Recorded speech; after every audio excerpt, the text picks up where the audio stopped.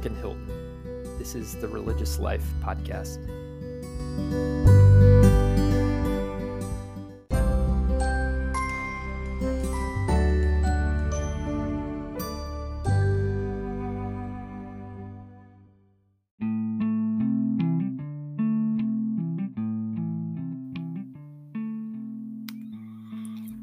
When I was 36, I heard God speak to me as clearly as I ever have. On that sunny September afternoon, I was sitting at a desk in my bedroom in my host family's apartment in Cochabamba, Bolivia. I was at the end of a 6-week program to learn Spanish, and soon I was going to be headed back to southern Vermont to finish my training for the Protestant Episcopal priesthood. That day, I had just returned from attending a Catholic Mass at a prison on the other side of the city, led by one of the Catholic priests connected to the Spanish Language Training Institute, which I was attending. Many things about the Catholic Mass struck me deeply. As I walked into the small chapel, I saw on the walls murals of Jesus ministering to Bolivian campesinos. I saw a handful of prisoners standing along those walls praying the Stations of the Cross. I saw a life-size Jesus hanging on a cross, watching over it all from the altar.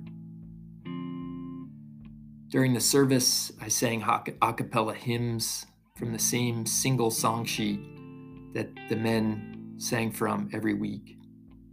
And walking out of the service, I saw the men pleading with the priests on the front steps for him to find time to baptize their children outside the prison. I wasn't aware just how deeply any of this had struck me, though, until I sat down at my desk to pray, and out came one of my most honest and least irreverent prayers. God, please don't fucking make me Catholic. The voice that answered my prayer was kind and clear. It seemed to rise from within me, but speak in a voice that wasn't my own. It said, "Duncan, you're called to religious life." When I heard the words, I got up from the desk where I was praying. I walked in circles around the room and I cried.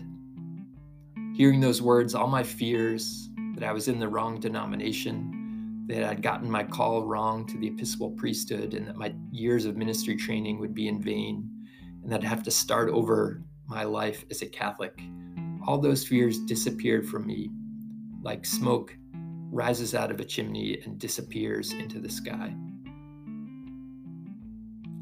I was left feeling lighter, but also a bit confused.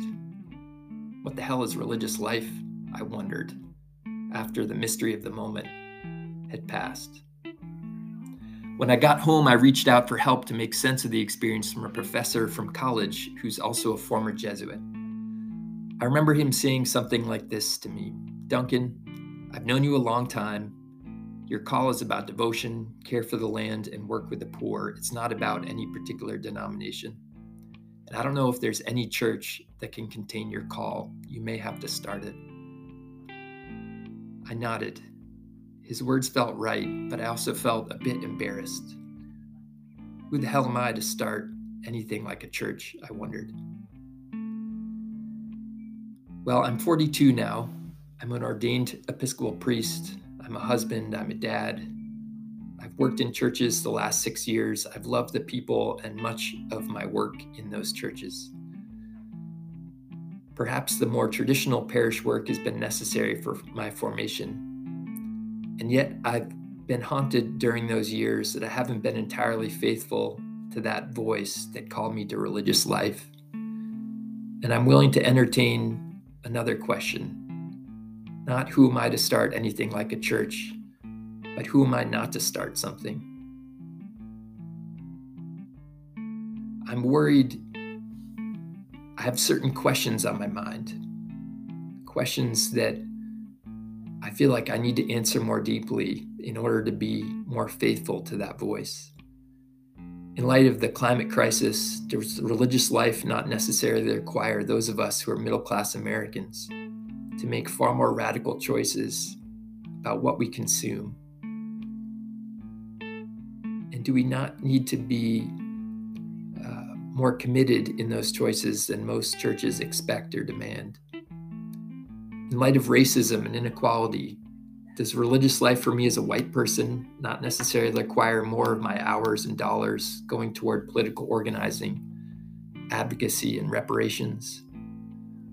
Or alternatively, maybe I just need to up my game and focus on nurturing my soul and honoring my baptismal vows more intently, and then all my doubts will dissipate.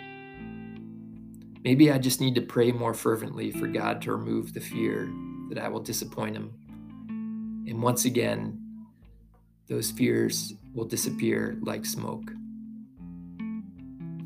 Well, this podcast is my effort to take that voice seriously, that voice that called me to religious life, and to explore how to be a faithful Christian in a way that honors the Bible, the breadth of Christian history and tradition, the witness of the saints, and the realities of the many injustices and inequalities in the world. My hope and my hunch is that this exploration may eventually lead me, and perhaps some of you listeners, to embrace new theology and new practices as part of our religious life. Or maybe to embrace ancient theology and ancient practices, but with a new commitment and as a part of a new community. Because this podcast is also an effort to take seriously my understanding that religious life requires community, that it's never a solo endeavor. St. Francis met a leper, Dorothy Day met Peter Marin, Martin Luther King Jr. met a handful of professors and friends who mentored him in nonviolent strategy. So perhaps you will meet someone through this podcast, a theologian or wise disciple who you hear, who sparks something new in your religious life. Or maybe you'll meet someone in the comment section of the website who provides a similar spark. You may be thinking, I certainly am, how dare I compare ourselves and our situation to such Christian all-stars as St. Francis, Dorothy Day, Martin Luther King Jr. On the other hand, who are we to think that our decisions about faith, hope, and love and following Jesus are any less important than theirs were?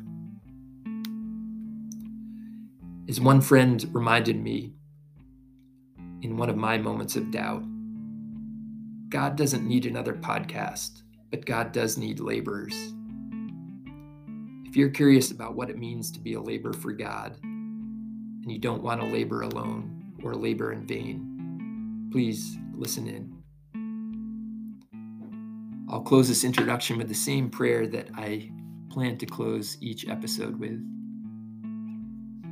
Almighty and eternal God, so draw our hearts to Thee, so guide our minds, so fill our imaginations, so control our wills, that we may be wholly Thine, utterly dedicated unto Thee.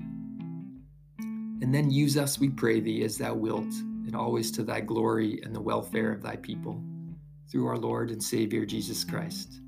Amen.